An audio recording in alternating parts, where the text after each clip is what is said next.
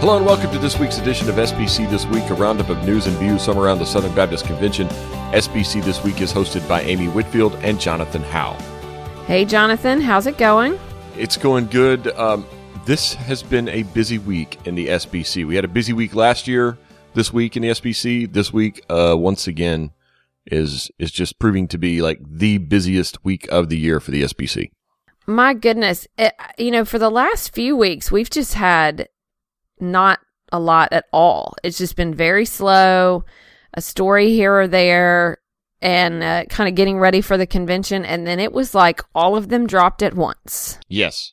Everything seemed to drop this week. So you and I have been waiting on some election news. We've been waiting on some other news and some research. We knew the ACP was coming. And guess what? It all came this week. All at the same time.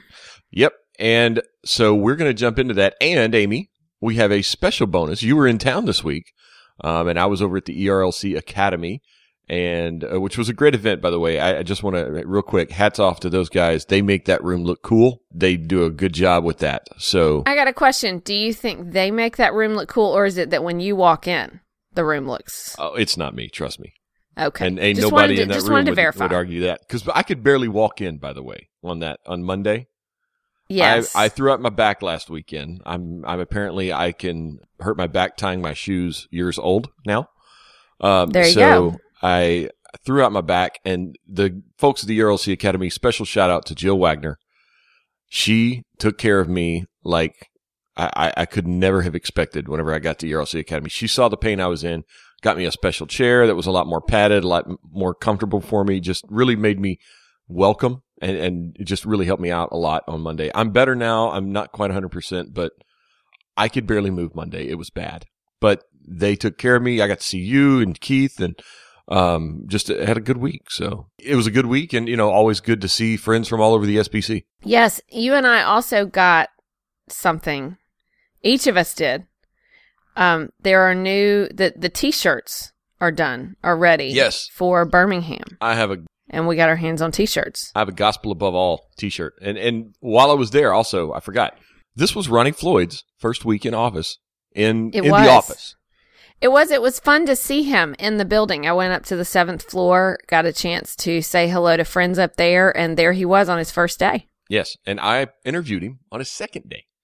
So awesome. We got an interview with Ronnie Floyd coming later in the episode, just about a 14-minute interview with him. And he was gracious enough to give us time on his second day there. And it was, we got to hear his heart and his plans for the EC. So we'll have that for you later in the episode. But before we get into it, we need to thank our sponsors up at the Southern Baptist Theological Seminary, located in Louisville, Kentucky. They're committed to training future pastors, missionaries, and gospel leaders. You can learn more about undergraduate, graduate, and doctoral degree programs by visiting sbts.edu. So I know they're getting geared up for the annual meeting here in just a couple of weeks, and their booth is always one that is buzzing at the annual meeting. So be sure to stop by the Southern Baptist Theological Seminary booth at the SBC annual meeting and find out more about Boyce College and Southern Seminary. So, Amy, let's jump into it. We've got a ton of news to cover this week, so we're going to hit these really quickly. But we're gonna park on this first one because this is a big deal.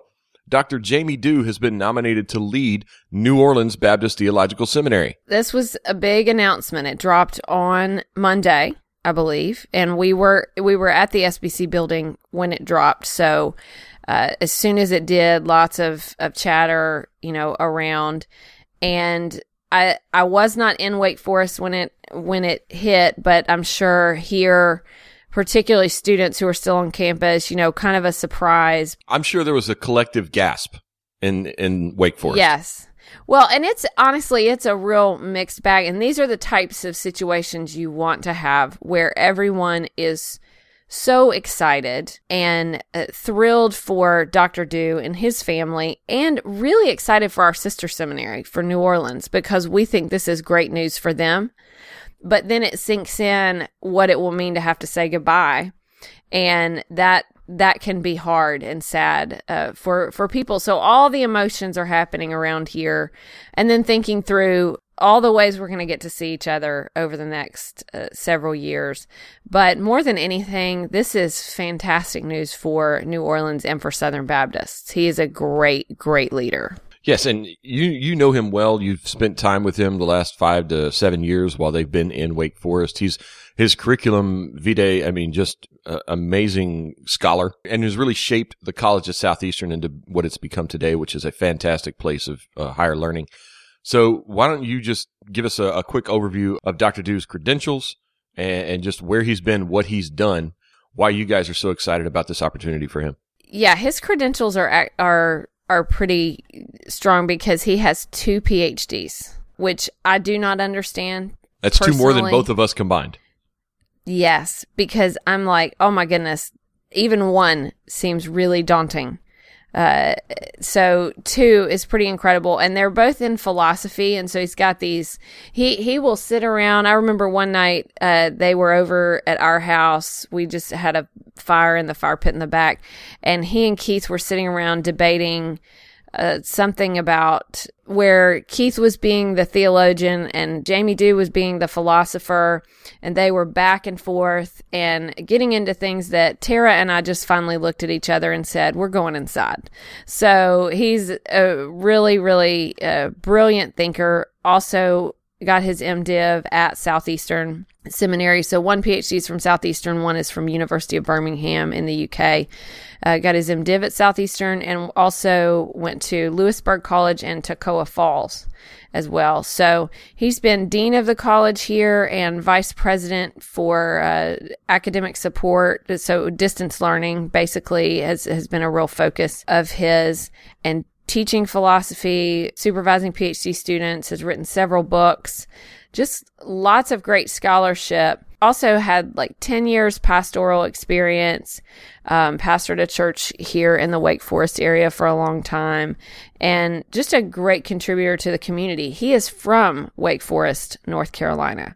So that's kind of unique. We don't always get that. Most people relocate here, but he and Tara are both from here. They have 4 kids, 2 sets of fraternal twins, which is kind of unique. Kind of unique, Amy? Yeah. I mean, I'm used to it now. They're great. That's They're quite amazing. unique. Yes. Yes. So they have just wonderful family, and we have spent a lot of time with them. They are our kind of RV friends. We did our big RV trip a few years ago was with their family and the Hutchinson family out west. And then last year we did another RV trip with the Dews up to Canada.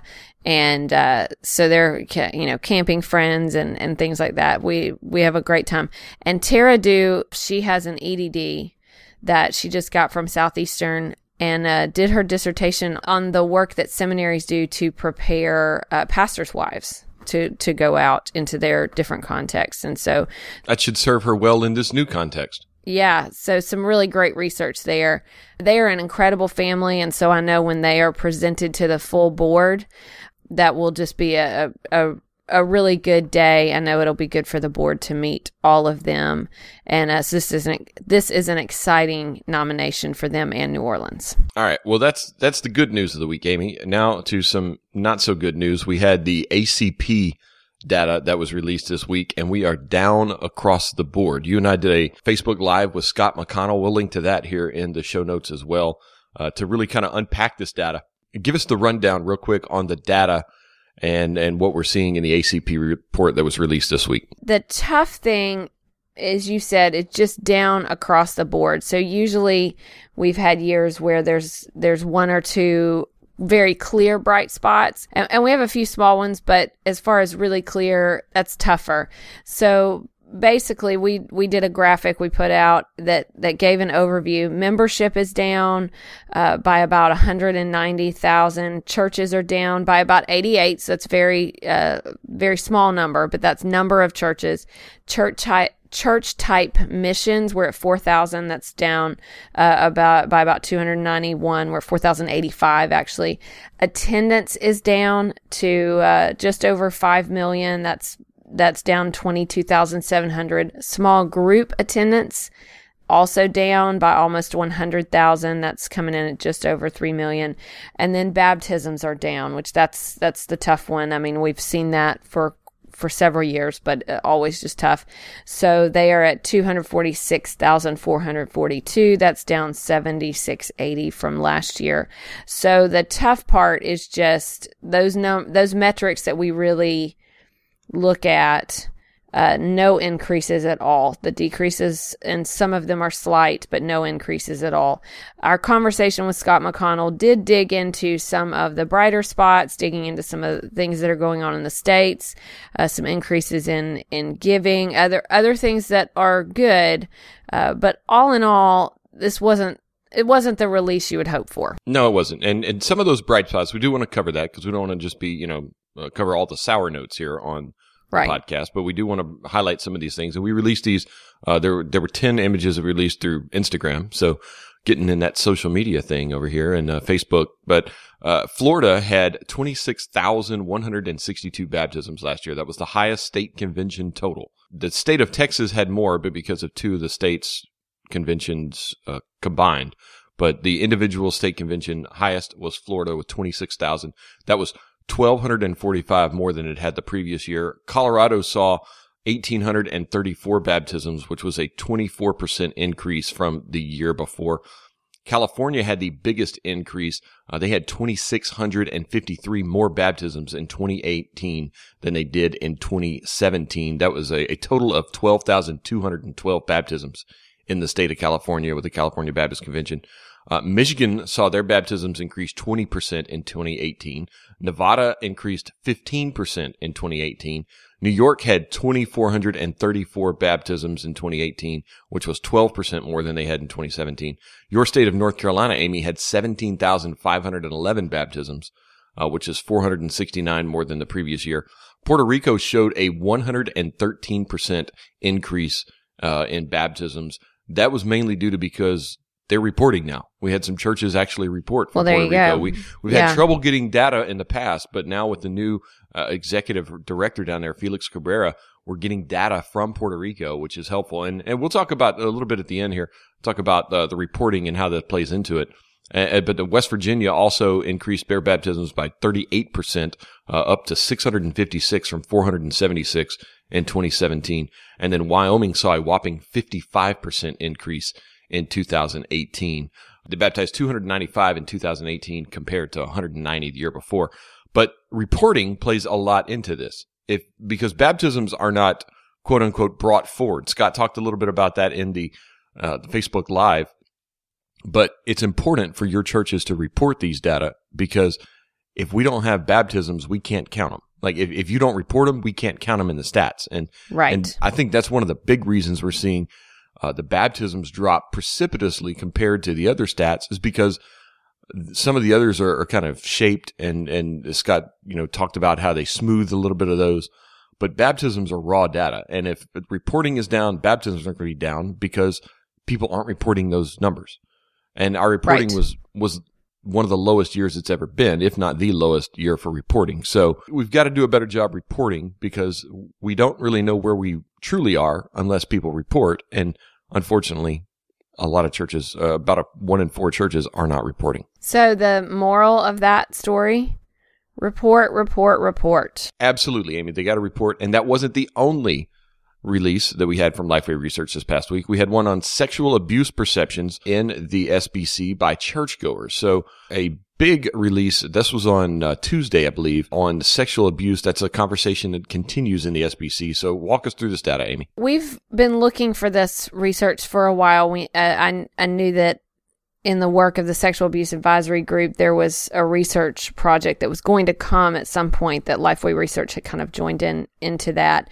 And so we did get that. And I was in Nashville at the time. We were at the SBC building when that dropped. And so had a lot of conversations with folks who were at the ERLC event.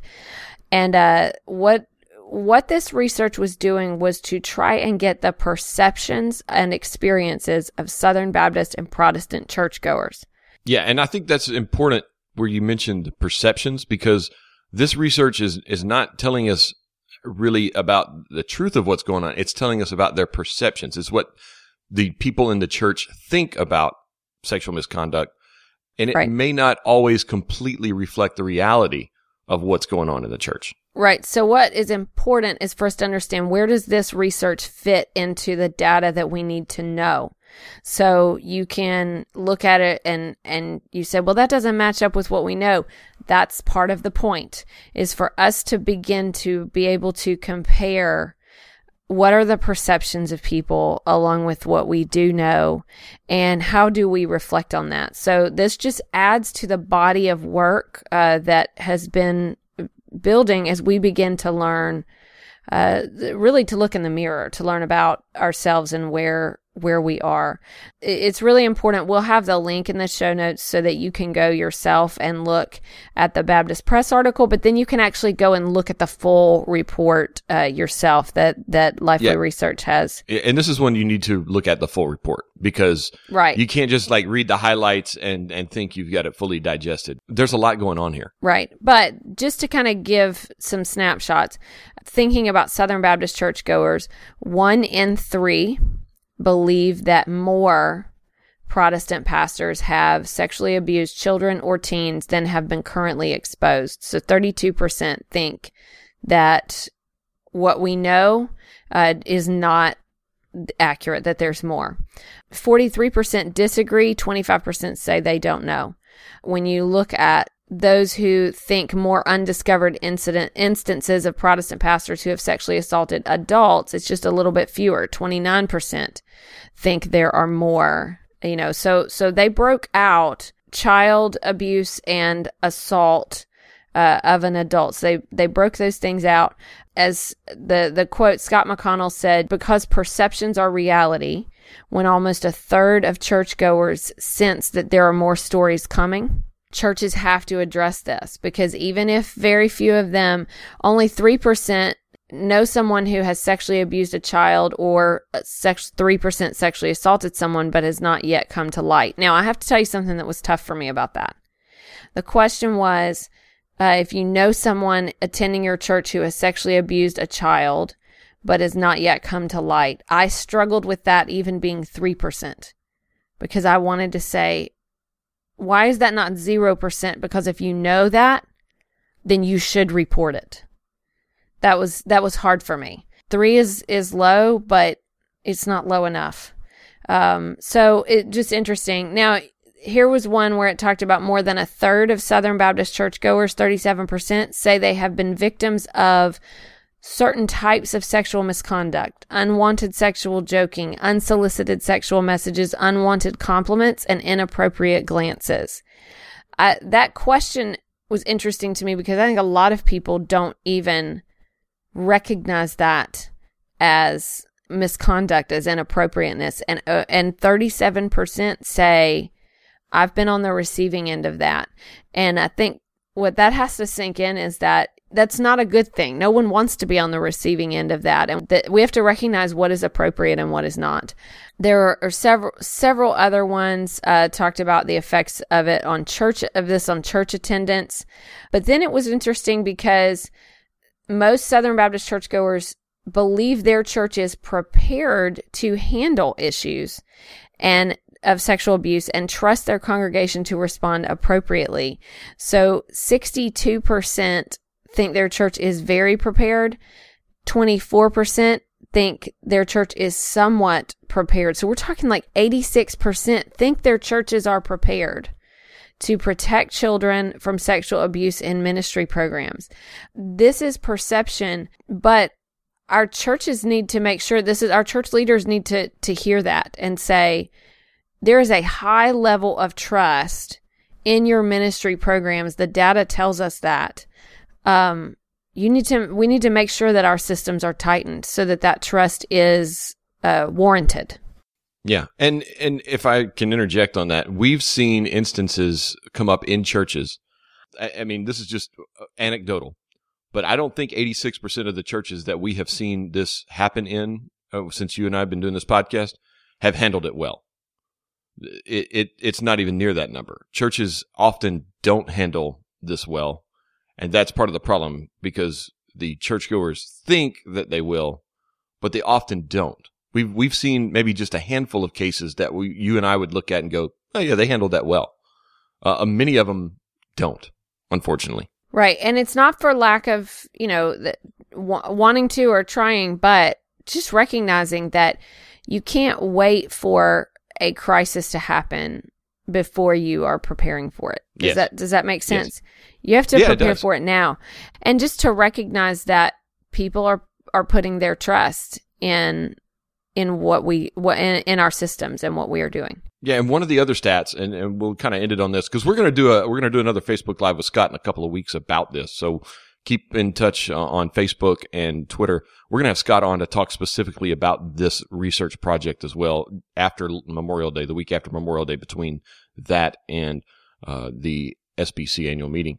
But the stat that if sexual misconduct allegations were made against the pastor, most churchgoers say they would want a careful investigation of the facts, but that most is only 75%. So if there's sexual misconduct allegations against the pastor, only 3 in 4 churchgoers say that they should have a careful investigation, which that boggled the mind. I'm like, no, we need 100% there. Right. 25%. Yeah. And then are actually do not call. And here's what was interesting for me, and you can correct me if I'm wrong. I understood that. Was that a question where you could choose more than one? I think it was. It's possible, but that you've got to handle that. And if so, right, and if so, what that means is there were 25% of people actively not selecting that. And so everyone should want a careful investigation. Yes. Because one of the big criticisms is false accusations, and things like that. Well, you've got to actually have a careful investigation to know what's going on. So there's some numbers in this where I just could not wrap my mind around how some folks could come to some of those conclusions. Maybe I'm just looking at it in a different light. I don't know. We'll have the whole link. We're going to break this down further with Scott McConnell. And these are important things that we need to know. Facts are our friends that we need to know going into the annual meeting, because we're going to have a lot of discussions about this, about who we are, how we as a family of churches are going to handle this at different levels. And so we want to make sure we have a real understanding of this data. So stay tuned. We're going to have that before we get to Birmingham. On this topic, the IMB this week had a trustee meeting, and we don't have a full trustee recap yet. That'll probably come in next week's show. But during the meeting, they were presented findings from Gray Plant Moody, which was an examination task force that came in and looked at some of the previous handling of past allegations of sexual abuse and sexual harassment in the IMB. And they committed to the recommendations. We'll link to the entire recommendations. It's a long document. But there are several recommendations that were made in where they need to improve policies. We talked about, you mentioned earlier, you need to have a plan before something happens. You can't make the plan in the crisis.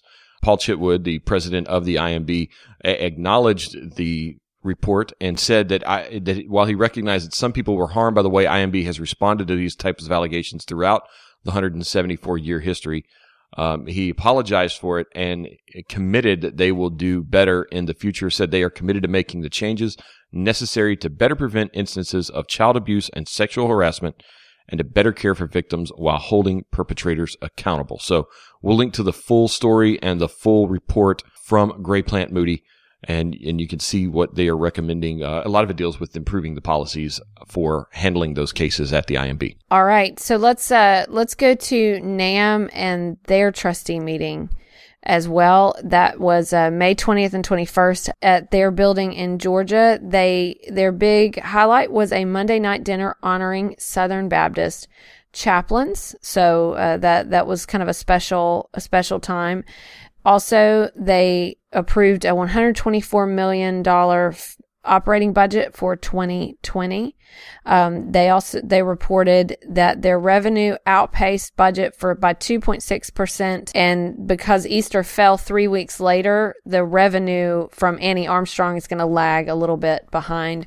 They reelected Eric Thomas, pastor of First Baptist Norfolk, as the second vice chairman, Danny DeArmas from First Baptist Orlando as vice chairman, and Danny Wood, pastor of Shades Mountain Church in Birmingham and president of the SBC Pastors Conference, reelected as the chairman. So it sounds like it was a really good meeting, very positive time. Yes, and we talked a little bit about the ACP reports and some of the baptism numbers and everything like that. They also talked about that at the trustee meeting there for the North American Mission Board. Kevin Ezell quoted in the story here saying, outside the South, 27% of all Southern Baptist congregations were started since 2010. So take that southern chunk of the SBC and move outside of that. 1 in 4 of every church outside the South has been started since 2010, and 11% of all the churches that we have in the SBC, that includes the South, have been started since 2010. So of that 47,000, that would mean about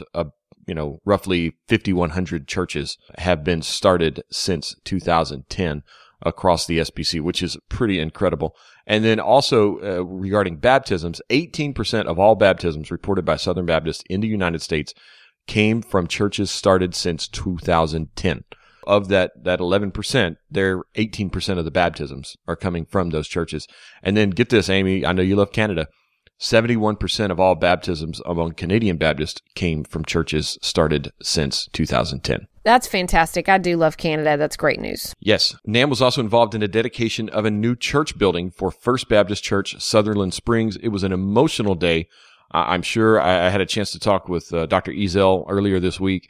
He had nothing but fine things to say about the folks down in Sutherland Springs and the SBTC.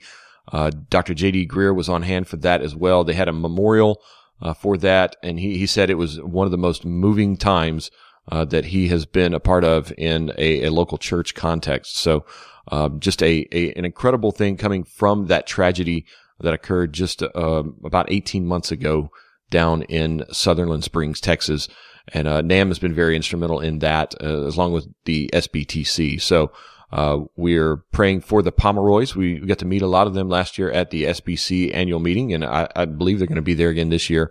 We're doing something with them. I think it's a Lifeway breakfast. We have a video from them about how they are carrying on in the wake of this tragedy down in Sutherland Springs. But an incredible Sunday this past week in Texas. Excellent. I heard really good things about it also. All right. Amy, we have some election news. Finally get to these holes that we've been waiting to be filled. Run us through these 3 nominees that we have up this week. So it was announced that Marshall Osbury will be nominated for SBC first vice president. He is senior pastor of Antioch Baptist Church in Fairfax Station, Virginia, and Vance Pittman will be announcing him. He is the current president of the National African American Fellowship of the Southern Baptist Convention. So we have a Baptist Press story about that, kind of gives some background to his experience. So far, he's the only nominee for first vice president. So it'll be interesting to see if we have any additional ones. Also, Noe Garcia, senior pastor of North Phoenix Baptist Church, he will be nominated as second vice president.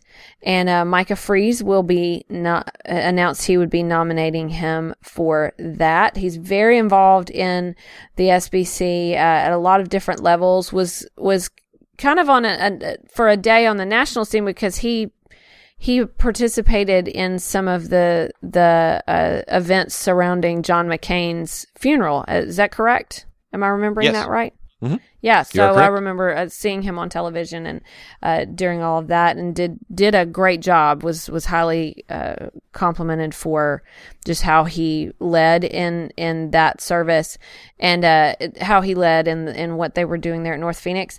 So he will be nominated as second vice president. So at this stage, the only nominee for that spot, and then David Youth, pastor of First Baptist Church in Orlando, will be nominated for president of the Pastors Conference by James Merritt. So 3 really big announcements on that. We've been waiting for those spots just to see if anyone would come forward with a nominee, and now they all came this week.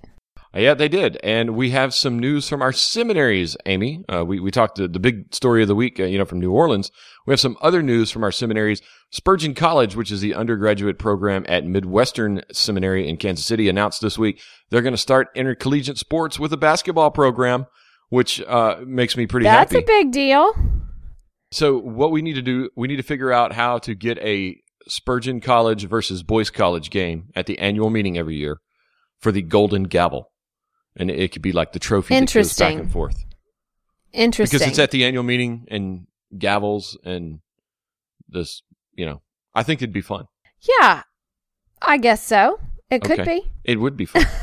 So, all right. Anyway, more news from Midwestern. Historian Thomas Kidd was announced this week as a distinguished professor. He's going to be a visiting professor for church history there at Midwestern. So congratulations to them and to Thomas Kidd for that.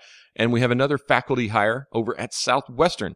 Travis Kearns, who's the Sin City missionary in Salt Lake City, will be joining the Southwestern faculty as associate professor of apologetics and world religions. Kearns is kind of the foremost expert on ministry to Mormons, obviously with his Sin City missionary status in Salt Lake City. So he's a B&H author, wrote a book on sharing the gospel with Mormons. So I have it on my shelf right over here to my right. Congratulations to Southwestern and Midwestern on those faculty hires. Very cool. Yeah, Thomas Kidd, that was a big announcement that I noticed just because of my interest in history. So he's got an excellent reputation, and I have heard tremendous things about Travis Kearns and the work that he does. All right, we have two final stories, some sad news. Charles Barnes, who was the executive director at one point for the Baptist Convention of Maryland, Delaware, passed away at age 86 this past week. And also in North Carolina, Amy, I'm going to let you cover this story because he was a friend of yours and a friend of Southeastern's. M.O. Owens was a pastor in the western part of the state, Gastonia area. He died on May 20th, and he's one that may not be a name that everyone knows right off.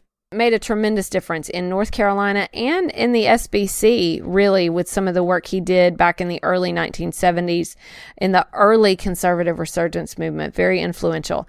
M.O. Owens died at age 105. So some of his greatest impact and influence came before you and I were even born. I knew someone who went and visited him, one of my coworkers, and really was several years into their career here and was visiting and talking to him and found out that M.O. Owens retired before he was even born. Wow. So it was just kind of funny even having that conversation, realizing all the things that he had done. But he was a great friend to Southeastern Seminary, one of our strongest supporters. And what's incredible is that he would drive to our Southeastern Society meetings at like age 98, 99 and would come and preach. I mean, it's phenomenal, the energy that he had. And so just a very sweet, kind man. But the impact that he had, he helped form what was called the Baptist Faith and Message Fellowship around 1973 with Bill Powell, who worked at the Home Mission Board. They actually began doing some initial work looking at the structure of the SBC, which led to what began in the late 70s and had a ton of influence. Some historians can look and say that what happened really couldn't have happened without their work on the front end. So while they weren't necessarily up front in a lot of the things in the 80s, they laid some groundwork for the change that happened. And so a huge legacy for Southern Baptists that many may not even know, and live to 105, faithful to the Lord. All right. Well, thank you for sharing about Mr. Owens. And that's going to do it for the news this week. A lot of news, but we've got a great little quick interview here with the new president and CEO of the Executive Committee of the Southern Baptist Convention, Dr. Ronnie Floyd. Today on SBC This Week, we're joined by Dr. Ronnie Floyd. He's the new president and CEO of the Executive Committee of the Southern Baptist Convention. On the second day on the job, we're getting in here. I was shocked that we had the opportunity and the availability to get in here so soon. So thank you for joining us. Oh, listen, it's a pleasure. You know, I'm a chronic listener of this podcast. And we appreciate that. Believe in you and Amy. Appreciate the message you're trying to help us get out to share, and I want to help that. All right. Well, we appreciate that. And you probably our most frequent guest, now that I think about it, because we started this all about 4 years ago. And you were our first episode. That's right. And it was a long one, too. Yeah. we've done a lot since then, and 200 and something episodes since, and amazing. I think this makes your fourth time on the podcast, if I believe, if I'm correct. I'm not sure. We had you each year, and then we had you another time talking about the GCR at one point. Yeah, that's right. Right here. So we are thankful for you and the time and the support for the podcast. We appreciate that. So, EC, you're here. First day on the job, like in boots on the ground here in Nashville, was yesterday. So, talk to us a little about your goal for the executive committee and what you would like to see this fiduciary of the SBC kind of accomplish with you as president and CEO.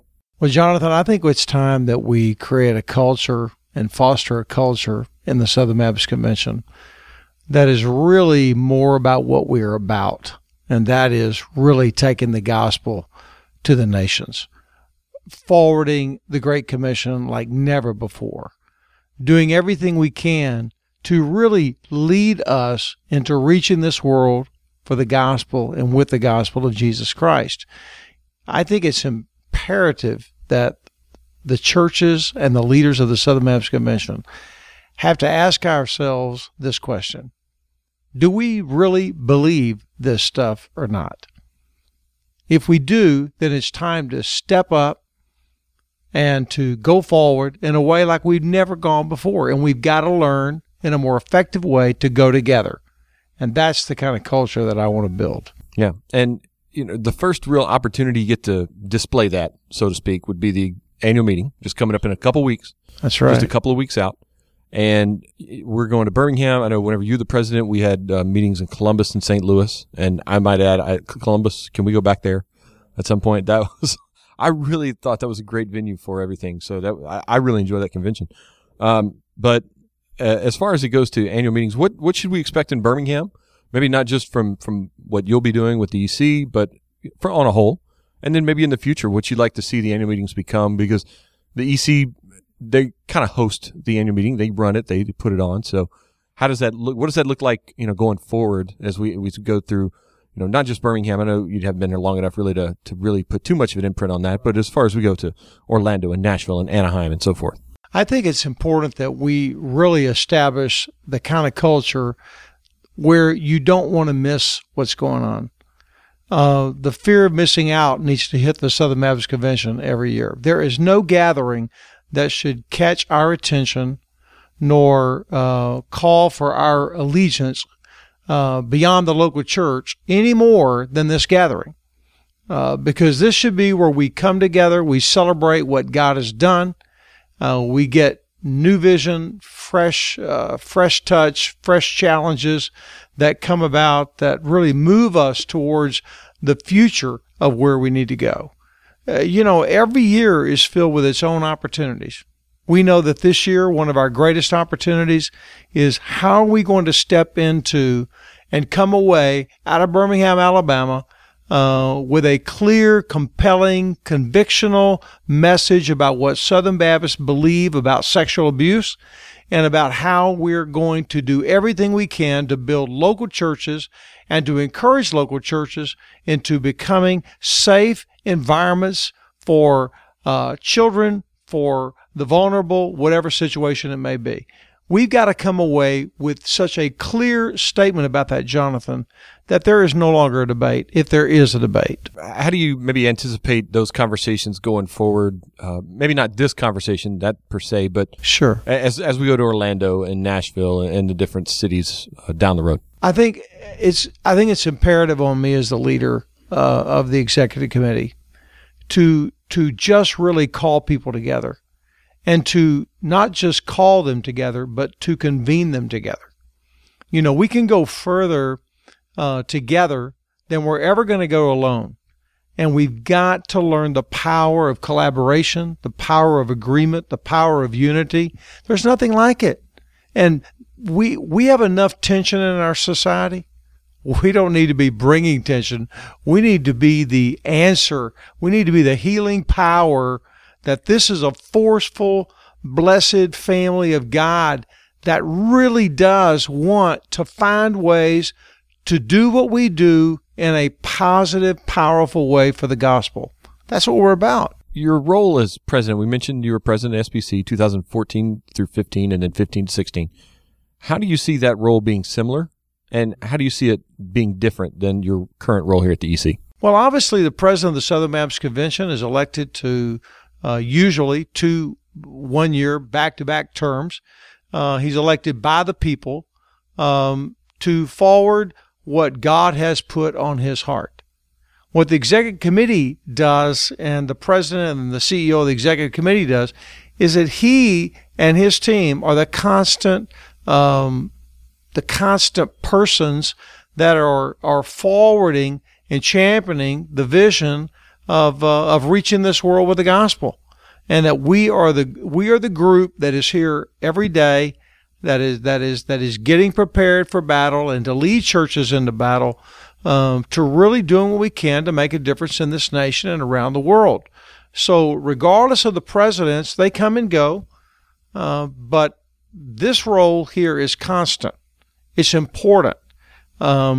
It's the one group that has the power to touch churches, that has influences with every entity in the SBC, every state convention in the SBC, all of our associations. I mean, we can be the group that connects people and moves people and mobilizes people to where we want them to go, as we agree upon as being Southern Baptists where we want to go.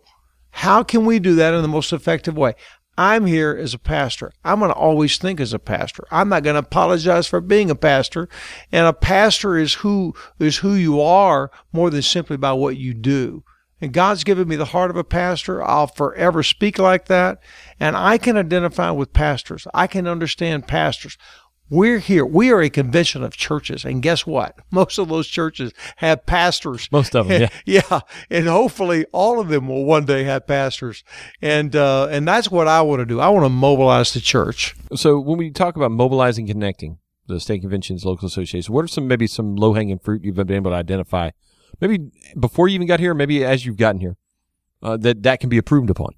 Well, I believe one of the things that can be improved upon is the executive committee can become a group of people that not just work towards the annual convention, but that we help carry the vision of mobilizing as many Southern Baptists as we can towards that.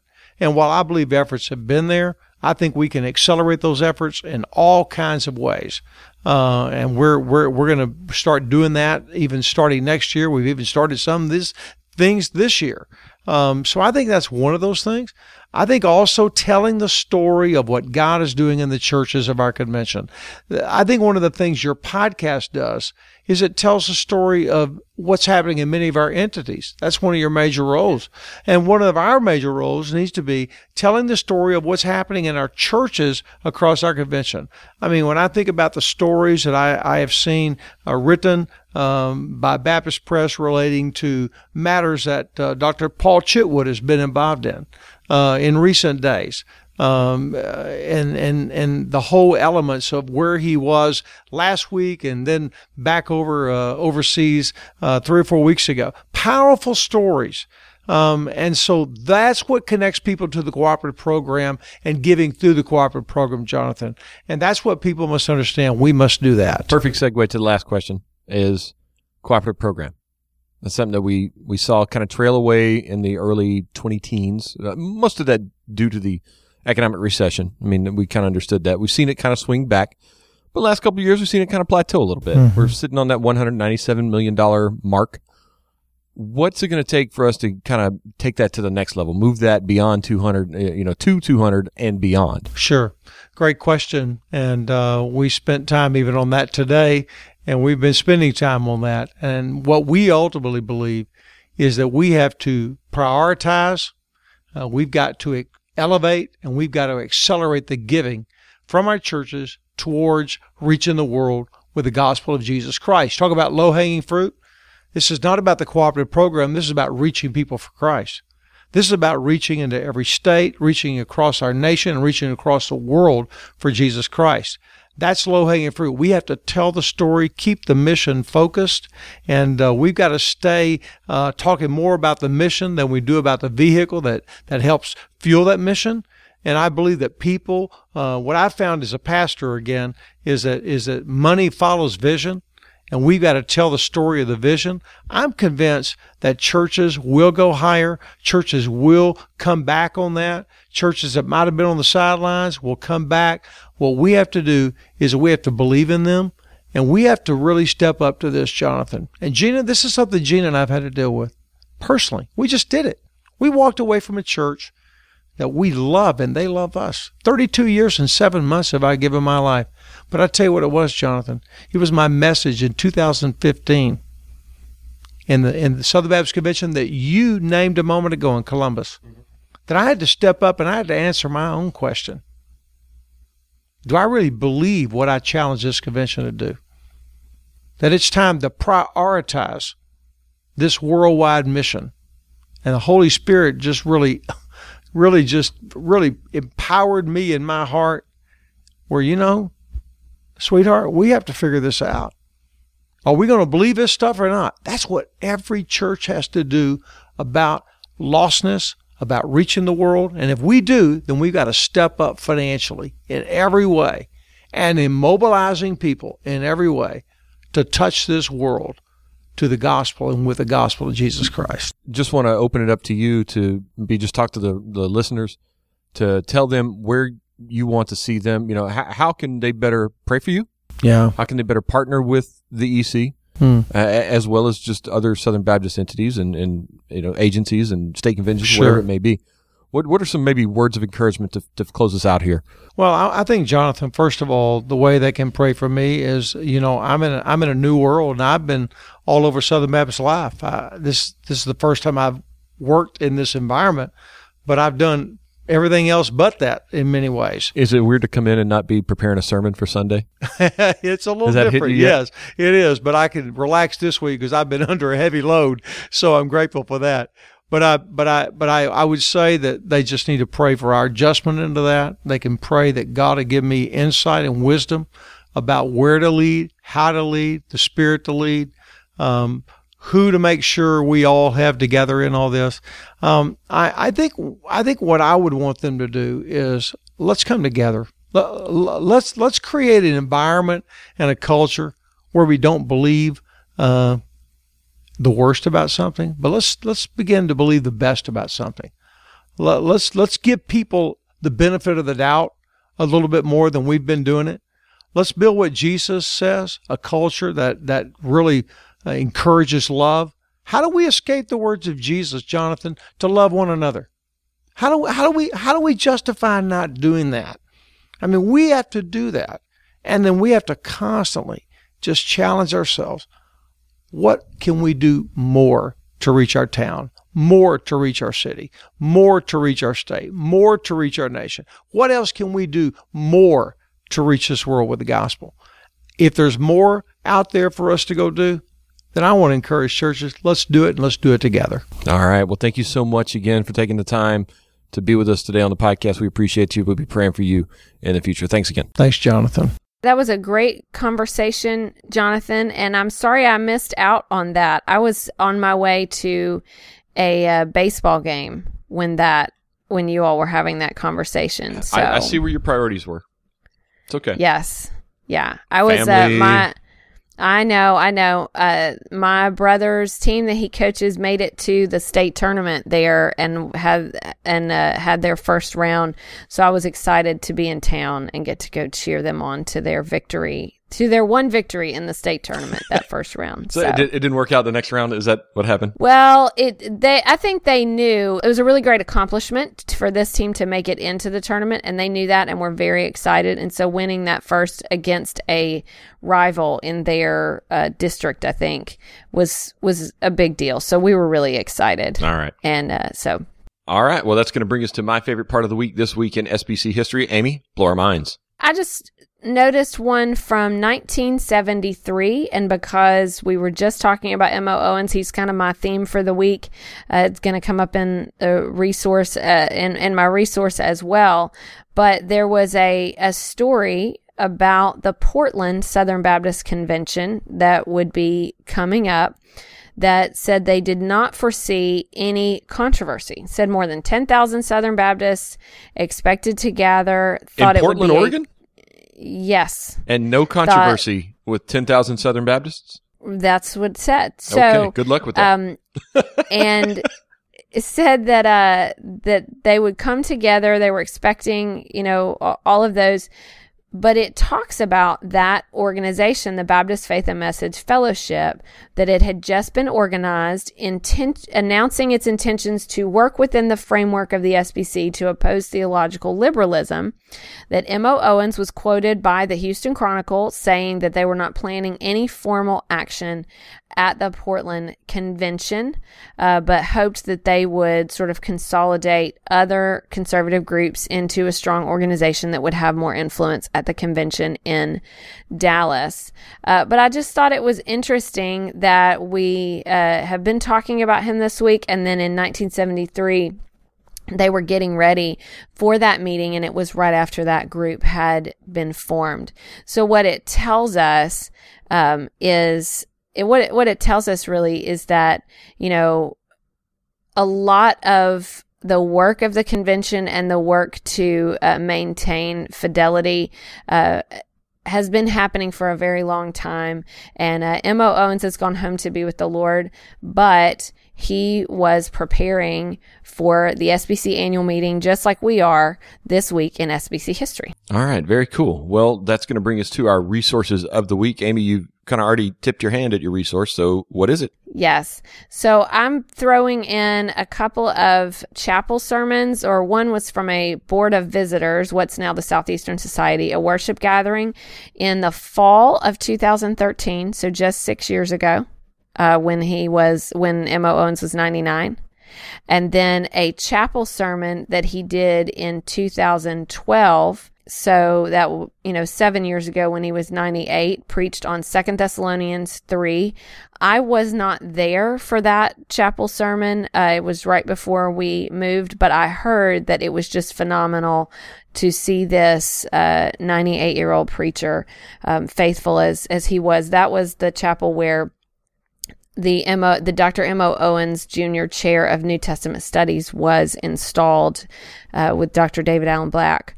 But to see this man preaching all the way up until he's almost 100 is a pretty phenomenal thing, and very inspirational to those in ministry. So I just wanted to throw a couple of his sermons up there. All right. Mine, in honor of our interview this week, is going to be the book by Albert McClellan, The Executive Committee of the Southern Baptist Convention. So it's the history of the EC. I'm reading that right now. Really? You are? So I am. It only goes through 1984. So we need an updated version. So, yes. Dr. Floyd, I know you listen to this. Let's see about updating this and getting this going. It may be in the works. Commission someone. Yeah, it may be even in the works. I have no idea. But so it's a history of the Executive Committee through 1984. I would venture to say that a lot has happened at the Executive Committee since 1984. I think so, but it's good to understand the background, how it began, because we did not have an Executive Committee in the first, over 50 years of the Southern Baptist Convention. So we had a working convention for a long time without an executive committee. So it's interesting to see how it all began. Well, 1845, right? It was 72 years before we had an executive committee. Right. And now. Yeah. So to see why it began, and then how the SBC grew and changed even after that, what the dynamics that came into place. So it's very interesting. I'm enjoying it a lot so far. And no one is surprised by that. That you're enjoying a history book. So, all right. Well, that's going to do it for our episode this week. A couple of show notes. We're going to try to record our big SBC preview this weekend, get that out to you early next week. And we're going to get with Lifeway Research and Scott McConnell week after next on Facebook. So follow us on Facebook Live. We'll try to do more of those as we can. So that's going to do it for us this week. We'll see you next week. See you next week.